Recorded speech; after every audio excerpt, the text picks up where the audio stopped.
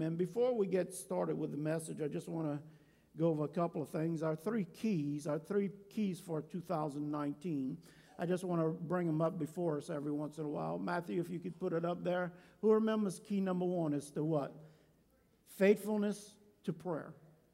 Jesus says, my house will be a house of prayer. Faithfulness to prayer. Second thing is unity in his body.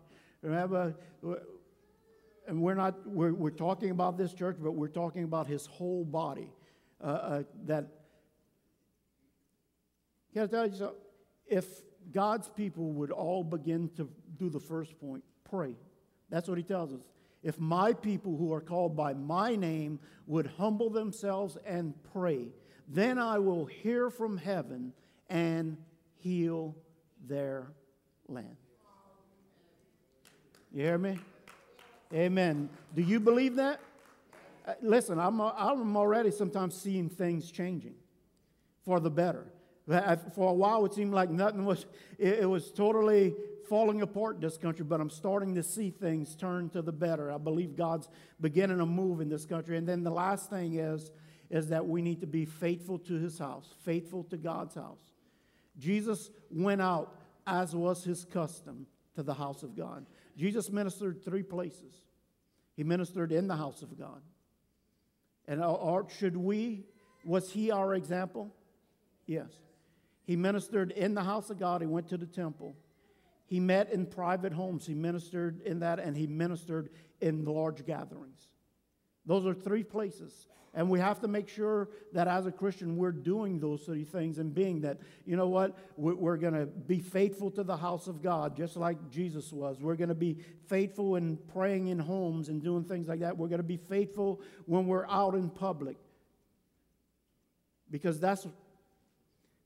listen, if you got a Jesus bumper sticker on, don't be telling everybody they're number 1 on the highway. You know what I'm saying?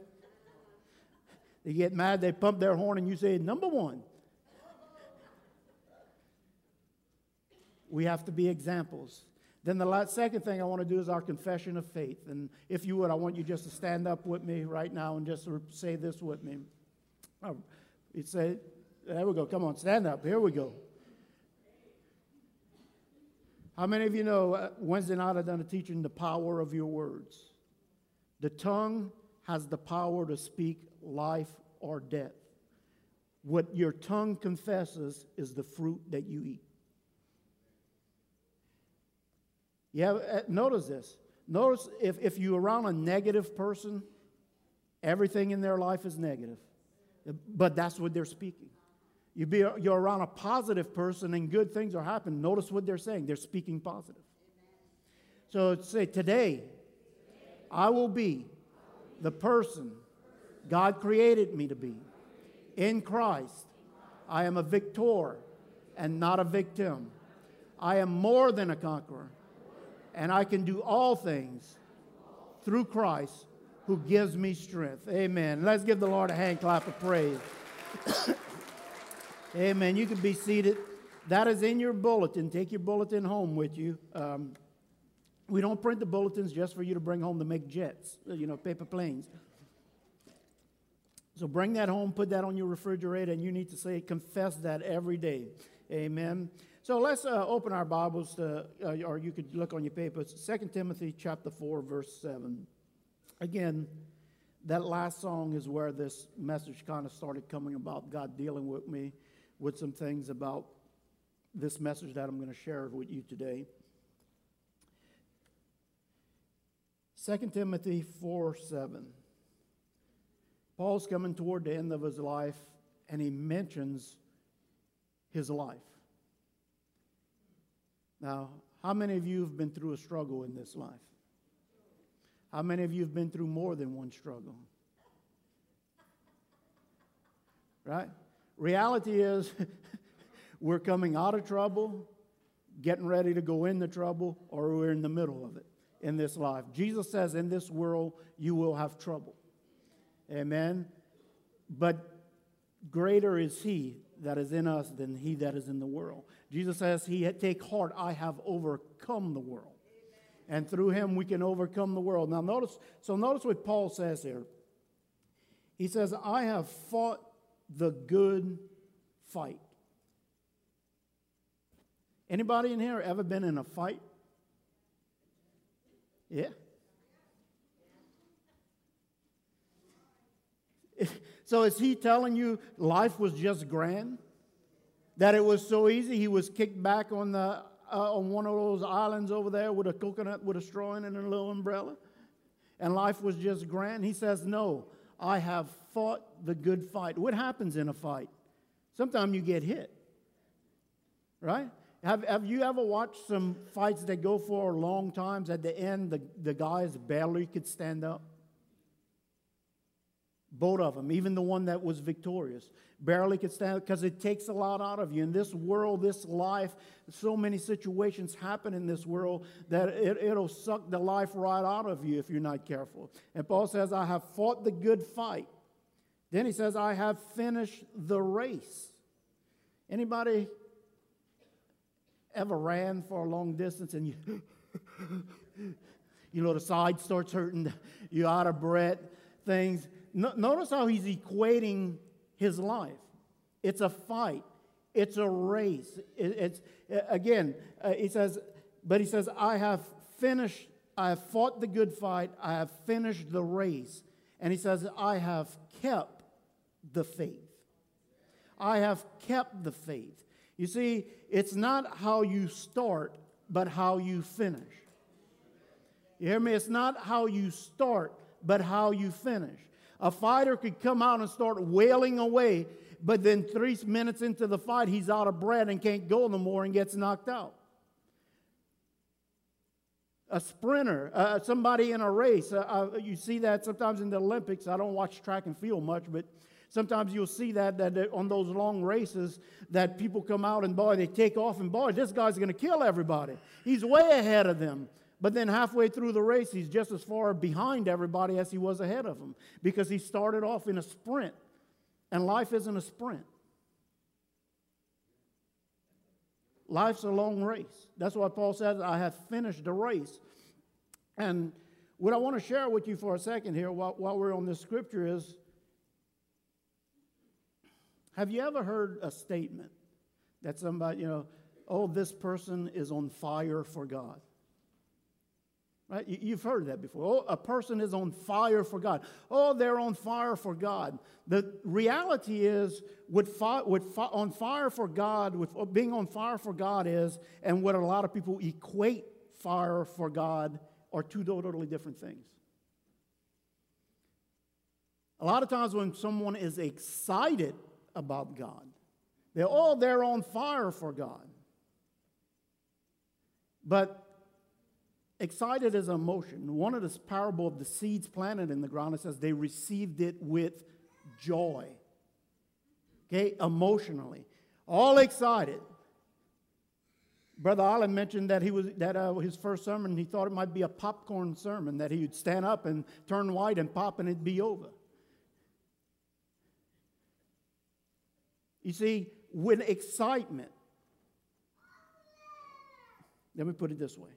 Anybody ever made a bonfire in your yard, maybe some logs and things? Have you ever noticed that you squirt it all with gas, and you light that match, and boom, boy, the flames are gone, and boy, we got a fire. 5 minutes later, you come back, and it's out. You see, those flames are excitement, or with excitement, being excited about. But reality is, when the logs truly catch on fire, you can't put them out.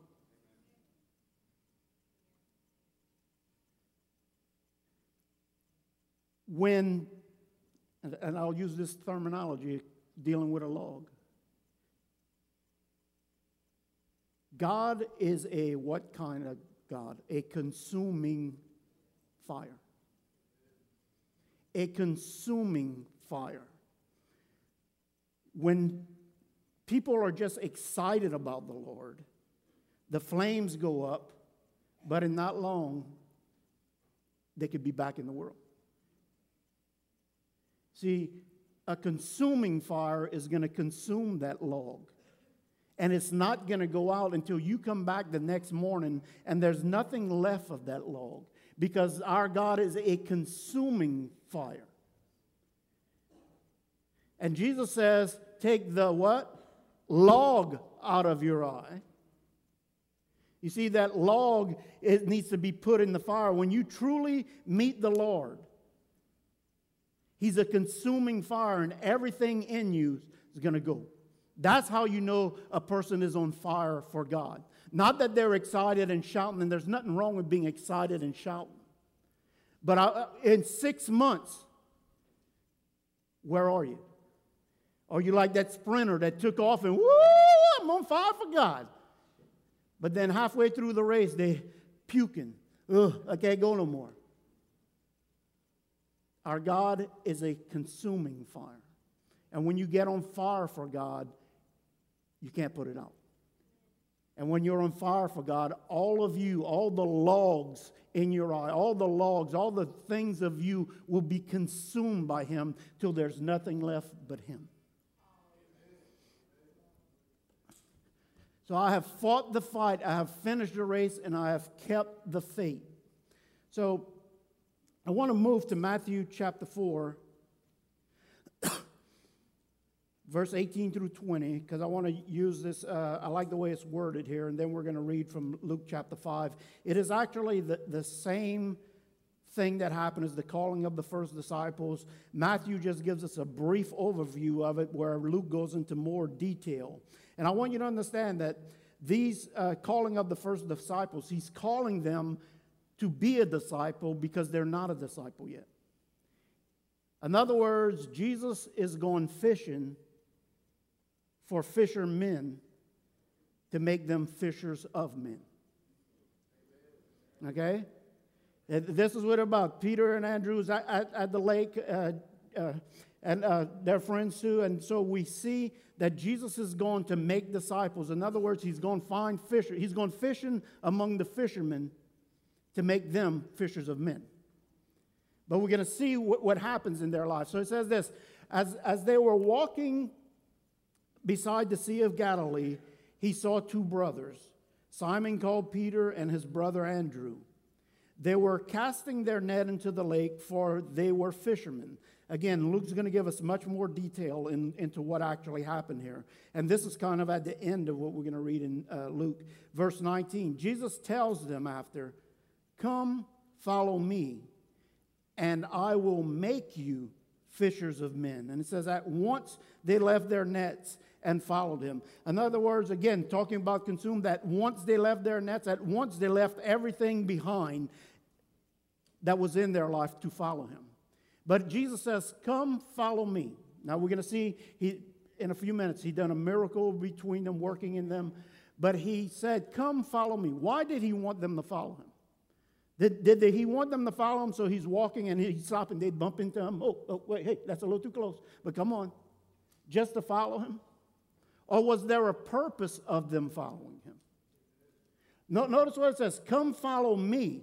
And he said, the purpose is that I will send you out to fish for people. Or I will, the NIV version you have on your paper says, that I will make you fishers of men. In other words, I'm calling you to follow me, but not just to follow me, because I want you to be changed and become a fisher of people, a fisher of men, and not just a fisherman. How many of you have accepted the Lord in here? Raise your hand. Do you know you're a fisher of men? You are a missionary in disguise. Kathy, when next time you go to sell a policy, I need you to play that Mission Impossible music on your radio. Okay, when you're getting ready to go and dun, dun, dun, dun, dun. Because you are a missionary disguised as an Aflac agent to bring light into that person's life. You hear me? Tim, when you walk in the Chevron office, you are a missionary disguised as a Chevron employee to bring the light of the gospel to those people. You were called to follow, not just to follow, but to make other followers. You were called to make fishers of men. So let's quickly go on from here. What I want you to see, excuse me, I'm going to read quickly Luke chapter 5, verses 1 through 11. It's on your papers as I got it broken down into 3 points. And I did put 3 points today because Darren Verdon had been telling me, Brother Scott, since we got that new program, your messages have been pointless. So I said, well, I'm going to go ahead and put some points in there. So I'm going to go ahead and read it to you. I'm going to try not to stop too often, and then we'll break it out. So this is the same time that's going on Matthew's shrunken down, not too detailed version versus Luke's more detailed version. So Luke chapter 5, verse 1 says this: One day as Jesus was standing by the lake of the Gennesaret, which is the Sea of Galilee, with people crowding around him and listening to the word of God, he saw at the water's edge 2 boats left there by fishermen who were washing their nets. He got into one of their boats, and the one belonging to Simon, he asked him to put out a little from the shore. Then he sat down and taught the people from the boat. Now remember, they were not believers yet. He was calling them. And Simon and all were fishing. They were finished fishing. They were washing their nets. They weren't in their boats, notice, but they were near their boats on the shore cleaning up. So you have to understand that Jesus was there speaking to the people about the Word of God. So Simon and Andrew were hearing what he was saying. Okay? So we understand he was hearing what they were saying, and then he gets in Peter's boat, Simon's boat, and he says, pull out from the shore. Now, why would he say that? Anybody that ever been on the water, do you notice that this was the old days PA system? See, we got a PA system so you could hear me. If I turn this off, you'll have trouble hearing me. So thinking about being outside and trying to speak to a group of several hundred people, 1,000 people, you'd have to really speak up. People would have to really be quiet. And again, in those days, you had animals all around making all their noise and things. So he says, well, you know what? This crowd's getting so big, they're having trouble hearing me. I'm going to get in a boat. We're going to pull off from the shore, and when we're over the water part, it amplifies the volume. So that's just a little history of what was going on there. Then, what verse am I on? Verse 4.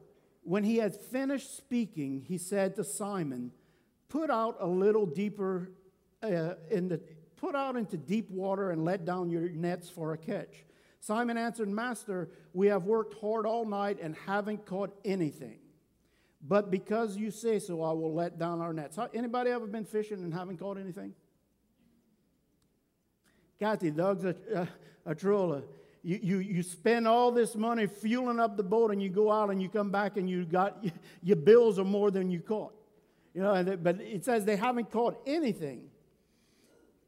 He says, but because you say so, I will let down the nets. When they had done so, they caught such a large number of fish that their nets began to break. In other words, they started catching an overflow. They went from nothing to an overflow. So they signaled their partners, in the other boat to come help them. And they came and filled up both boats so full that they began to sink. Now remember, they were out all night before and caught nothing. But all of a sudden, Jesus gets in the boat and he catches enough fish to sink boats. Me and Brother Arlen can tell fish stories, but that's a hard one to beat. Right? Can I tell you a secret? When a fisherman tells you the fish was that big, it really was like that. But I always say, have you ever had a fisherman tell you the story about the little one that got away? It's always the big one that gets away, right? So verse 8. When Simon Peter saw this, he fell at Jesus' knees when he seen the miracle. Go away from me, Lord. I am a sinful man. Remember, this was he hadn't been a follower of Jesus. He heard Jesus speaking on the beach. And all of a sudden he says, Lord, I am a sinful man. And for he and all his companions were astonished at the catch of fish that they had taken. And so were James and John, the sons of Zebedee, Simon's partners. They were the guys in the other boats. It said they had 2 boats. And, back then you didn't have radios, you didn't have this. So a lot of times they went out in pairs of boats in case one of them got into trouble, the other one was there to help them. Even today they do that, even with all the technology they have. It said, then Jesus said to Simon, don't be afraid. From now on you will catch men. So they pulled up their boats to shore, left everything, and followed him. Now, this miracle is probably the second miracle that Jesus ever done. He had the miracle at the wedding where he turned the water into wine, and this is probably the second recorded miracle he's ever done. And I want you to look at how did they go from zero to overflow. They were fishing the night before. This is their job. They know what they're doing. It's not that they weren't trained. This is how they made their living. They were professional fishermen. They went out all night, it said, and caught zero, a skunk, nothing. But yet, a couple hours later, let me back up a second. I noticed that they went out all night. Now, if you know any trollers and things, they know when to troll at night. They know when you troll during the day.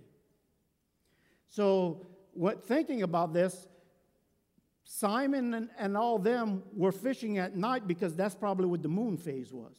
The fish are going to bite at night, not during the day. Because I'd rather work in the day than working at night through the night, right? It's easier working during the day. They didn't have lights back then. It's not like they had all these lights on their boat. They'd be working just by the moonlight. There.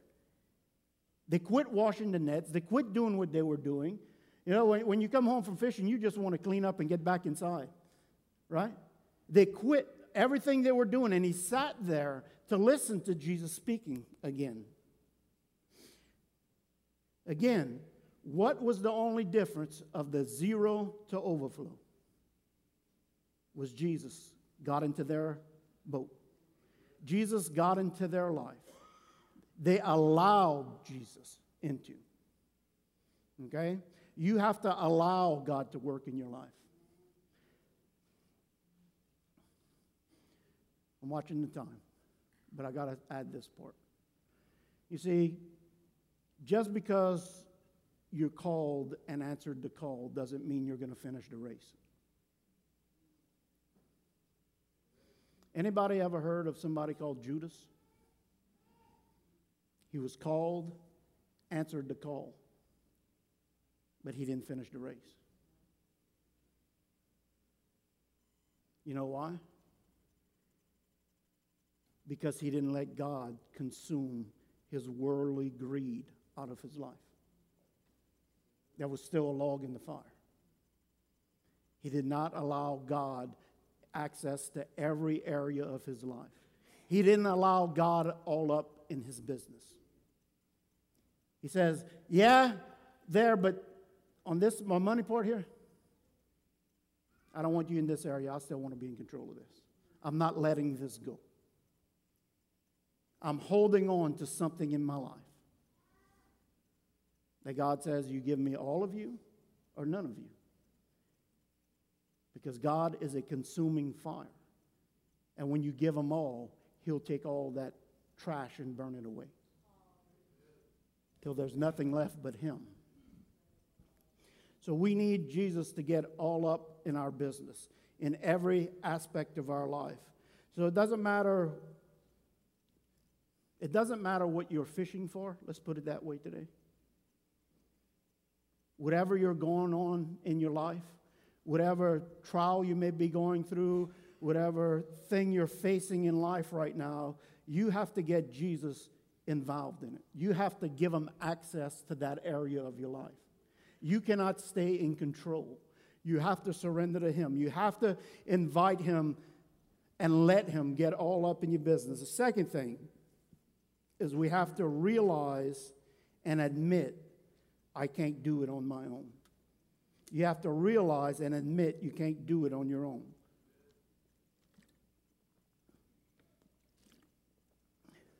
Jesus said, with man, it's impossible, but with God, all things are possible. Realize and admit I can't do it on my own. Starting in verse 4. Again, they pulled away and they listened to everything. And in verses 4 and 5, we're going to have our 2 points here. Points 2 and 3. It says, when he had finished speaking, once Jesus had finished speaking, they had pulled away from the shore, he said to Simon, put out into deeper water and let down the nets for a catch. But notice what Simon said, and I want you to catch this right here. Circle that word, master. Do you notice something's changed? Remember that he's not a disciple or a follower. Jesus is still fishing among the fishermen to make fishers of men. But yet all of a sudden, Simon has been listening to Jesus speak. He allows him to get in his boat. And all of a sudden, instead of calling him teacher or whoever, he knew something was different about Jesus. And he calls him master, which translates commander. And if in a nautical theme, it means captain. Who's in charge of the ship? The captain. And all of a sudden, he says, captain. In other words, you're in charge. I'm surrendering my boat to you. My whole life is in surrender to you. You are the captain of my ship. Simon answered, Master, and then he tells him, we've worked hard all night. It's not like we just went try. He says, we've worked hard all night. Skinned some knuckles, everything. He says, and haven't caught a thing. Many of you have been trying to do things on your own. And you're coming up empty.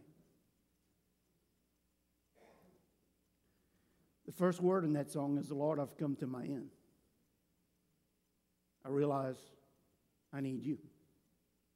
I've been trying to make it through this world. I've been dealing with this situation. I've been doing this, and I've been doing it on my own. I need you up in my business.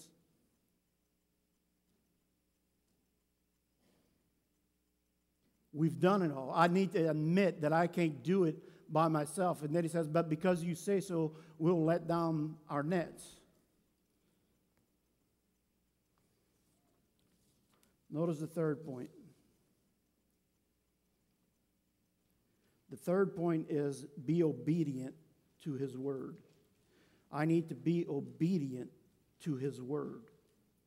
The Bible is clear where it says, don't be hearers only and deceive yourself, but be doers of his word. So at this time, I want the worship team to start making their way back up right now. Reason I'm asking them to come up this early is because as we finish this last point, I don't want any distractions. Can I tell you, so many little things could distract you. Somebody moves over there, guess what? You turn your head. So they're coming up and getting ready right now. Brother Darren, if you just dim the lights a little bit. As we go through these points, I don't know if you're going to be able to see your paper. Hopefully you can. But it'll be on CD. It'll be on Facebook. I really want you to pay attention to what I'm getting ready to say. The third point is I need to learn to be obedient to his word. Number one is I need to get Jesus all up in my business, every area of my life. I need to realize that there's things in this world that I can't just do. I try hard as I can, but the things are bigger than me. And the third thing is being obedient to his word. Now let's go back to verse 4. It says, when he had finished speaking, he said to Simon, "Put out into deep water and let down your nets for a catch." And that's where Simon answered, "Master," again, he's already surrendered, calling him captain of the ship, "we have worked hard all night." Notice he didn't say, "You were with us," because you weren't. We have worked all night and caught nothing. I want to share with you that they worked all night and got zero. 10 minutes with Jesus got them overflow. Same lake, same water in the lake, same boats, same nets. Worst time of day for fishing. But somehow, God caused the fish to fill their nets. But he didn't cause them just to fill their nets. It was to overflow. That's right. That they had to call, that not only their boat, but they had to call their padnas and bring them over. And their overflow overflowed in their boat. As we were talking earlier about worshiping, where we praise God so others see. See, what happens in my life affects everyone around me. What takes place in my life affects those around me. So we have to understand, being obedient to his word, there's things that happen here. I love this. Go to verse 5. Luke chapter 5, verse 5. Simon answered, "Master, we've worked hard all night and haven't caught a thing." These next words, "but because you say so." It doesn't make sense to us why we're going to put these nets in the water. We just hit on my iPhone app, I just done the hot times of fishing for today. That was last night.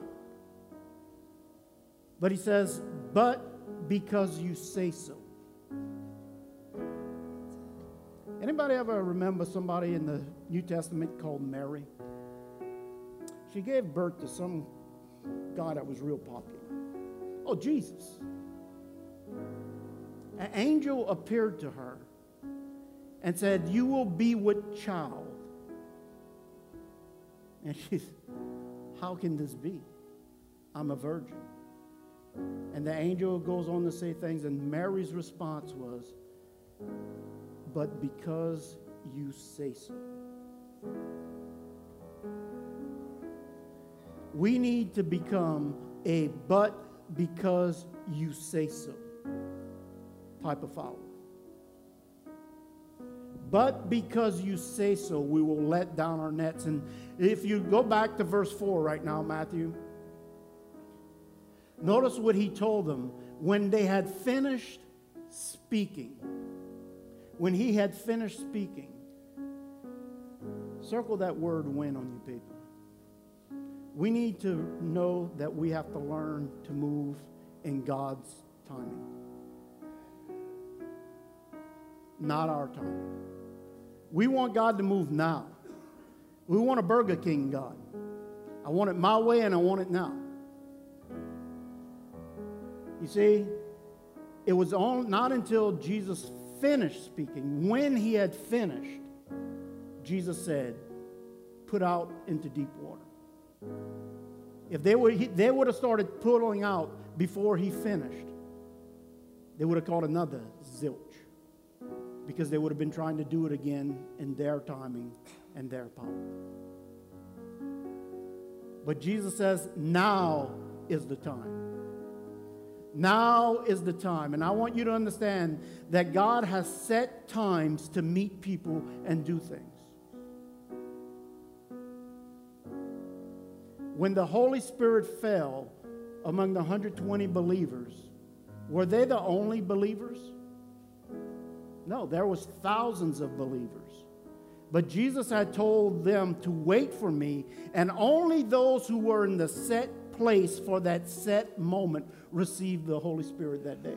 Now, they've received the Holy Spirit later on in things, but only that day, those who were in position to where God was moving were able to receive. Brother Jerry mentioned last week, and we're kind of what we've been talking about, this altar being, this year God had spoke to me that this was going to be a place of healing. That when the troubled waters move, and when you go back to the original thing, it's when once in a while that the waters would stir in that pool, and whoever got in there first would be healed. Do you see? Does it mean God can't heal everybody? Sure. But he was saying whoever's here at the moment I decide will be healed. Whoever's in that upper room at the time I decide to move will be healed. When? And then he says, put out into deep water. Do you see he's calling them out of their safety zone? Out of their comfort zone. To take a step of faith.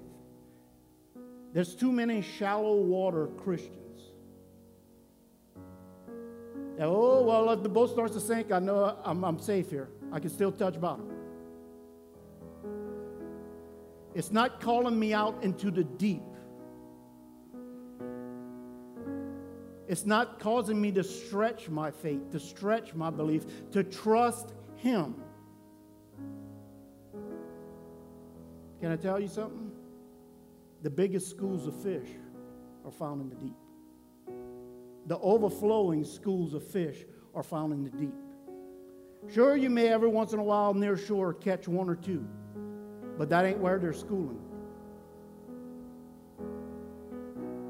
He calls them out of their comfort zone, out of their safety, into the deep, and then he tells them what to do. Let down your nets for a catch. Let down your nets for a catch. And that's when he tells them, but because you say so. Everything in this world is going totally against what you're telling us to do. But because you say so, we're going to do it.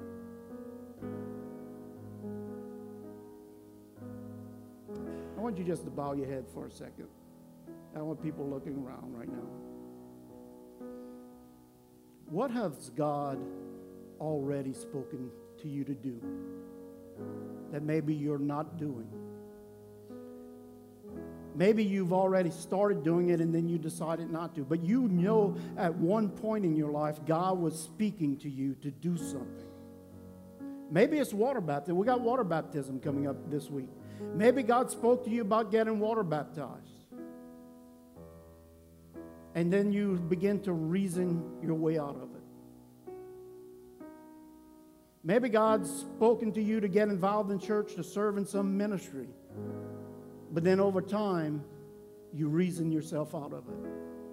Maybe if God's spoken to you to join the church, and you've reasoned your way out of it. Maybe if God has spoken to you and stirred in your heart to begin tithing. And maybe you've done it in the past before and you've slowly reasoned your way out. Maybe God is telling you to forgive someone. You see, God wants you better, not bitter. Maybe God's been telling you you need to learn to forgive yourself. I don't know what it is that God has already spoken to you about.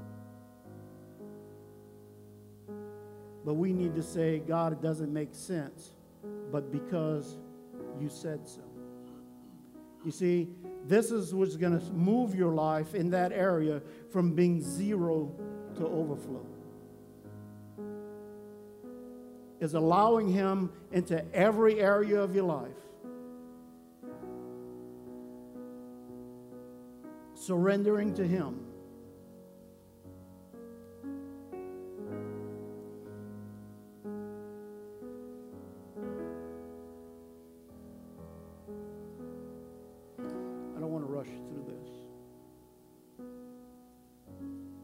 Maybe God has been dealing with you even in worship, even from your pew, to lift your hand, and you've never been able to.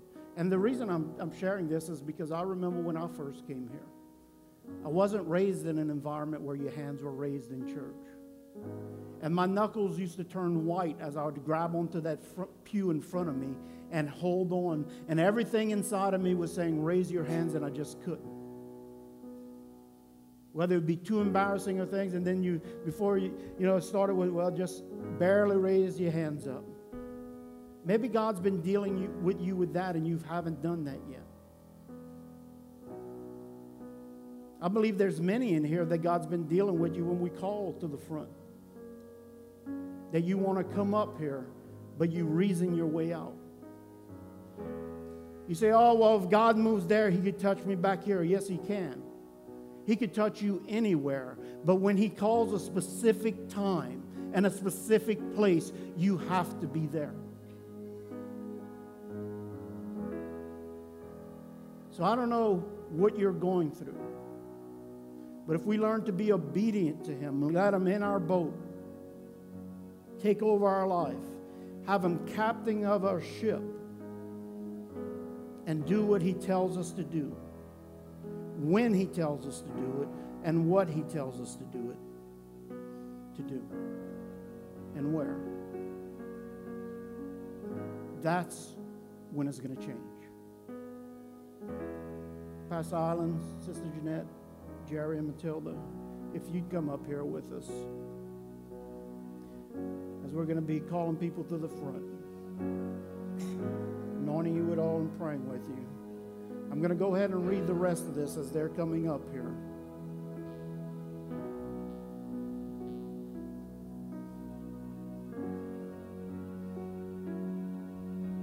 Let's go back to verse 4 again. When Jesus had finished speaking, he said to Simon, put out into the deep water and let down your nets for a catch. That's what God's speaking to us today. Get into the deep waters, put down your nets, and you will receive what he has. Because you say so, Lord, we will let down our nets. Then verse 6 says, when they had done so. Think of those words. When they had done what he said for them to do. You see, if they never would have let down their nets, they never would have had the overflow catch. He says, when they had done so, they caught such a large number of fish that their nets began to break. God says, I'll throw open the windows of heaven, and you have such a blessing that you can't contain it. Go to verse 7, Matt. So they signaled to their partners in the other boat to come and help them, and they began to fill the boat so much that they began to sink. Verse 8 says, when Simon Peter saw this, he fell at Jesus' knees and said, go away from me, Lord. I am a sinful man.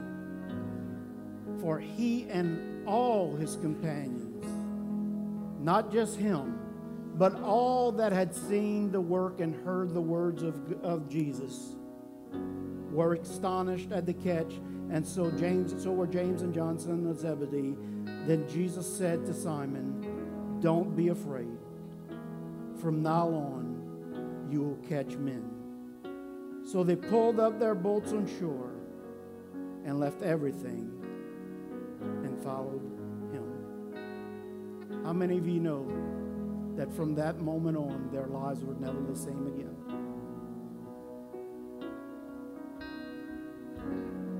They said, Jesus, you're captain of everything.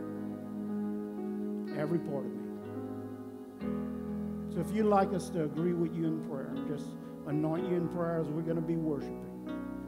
We want you to come to the front right now. I believe God's moving right here today, right now. Get out your seats. Let's worship.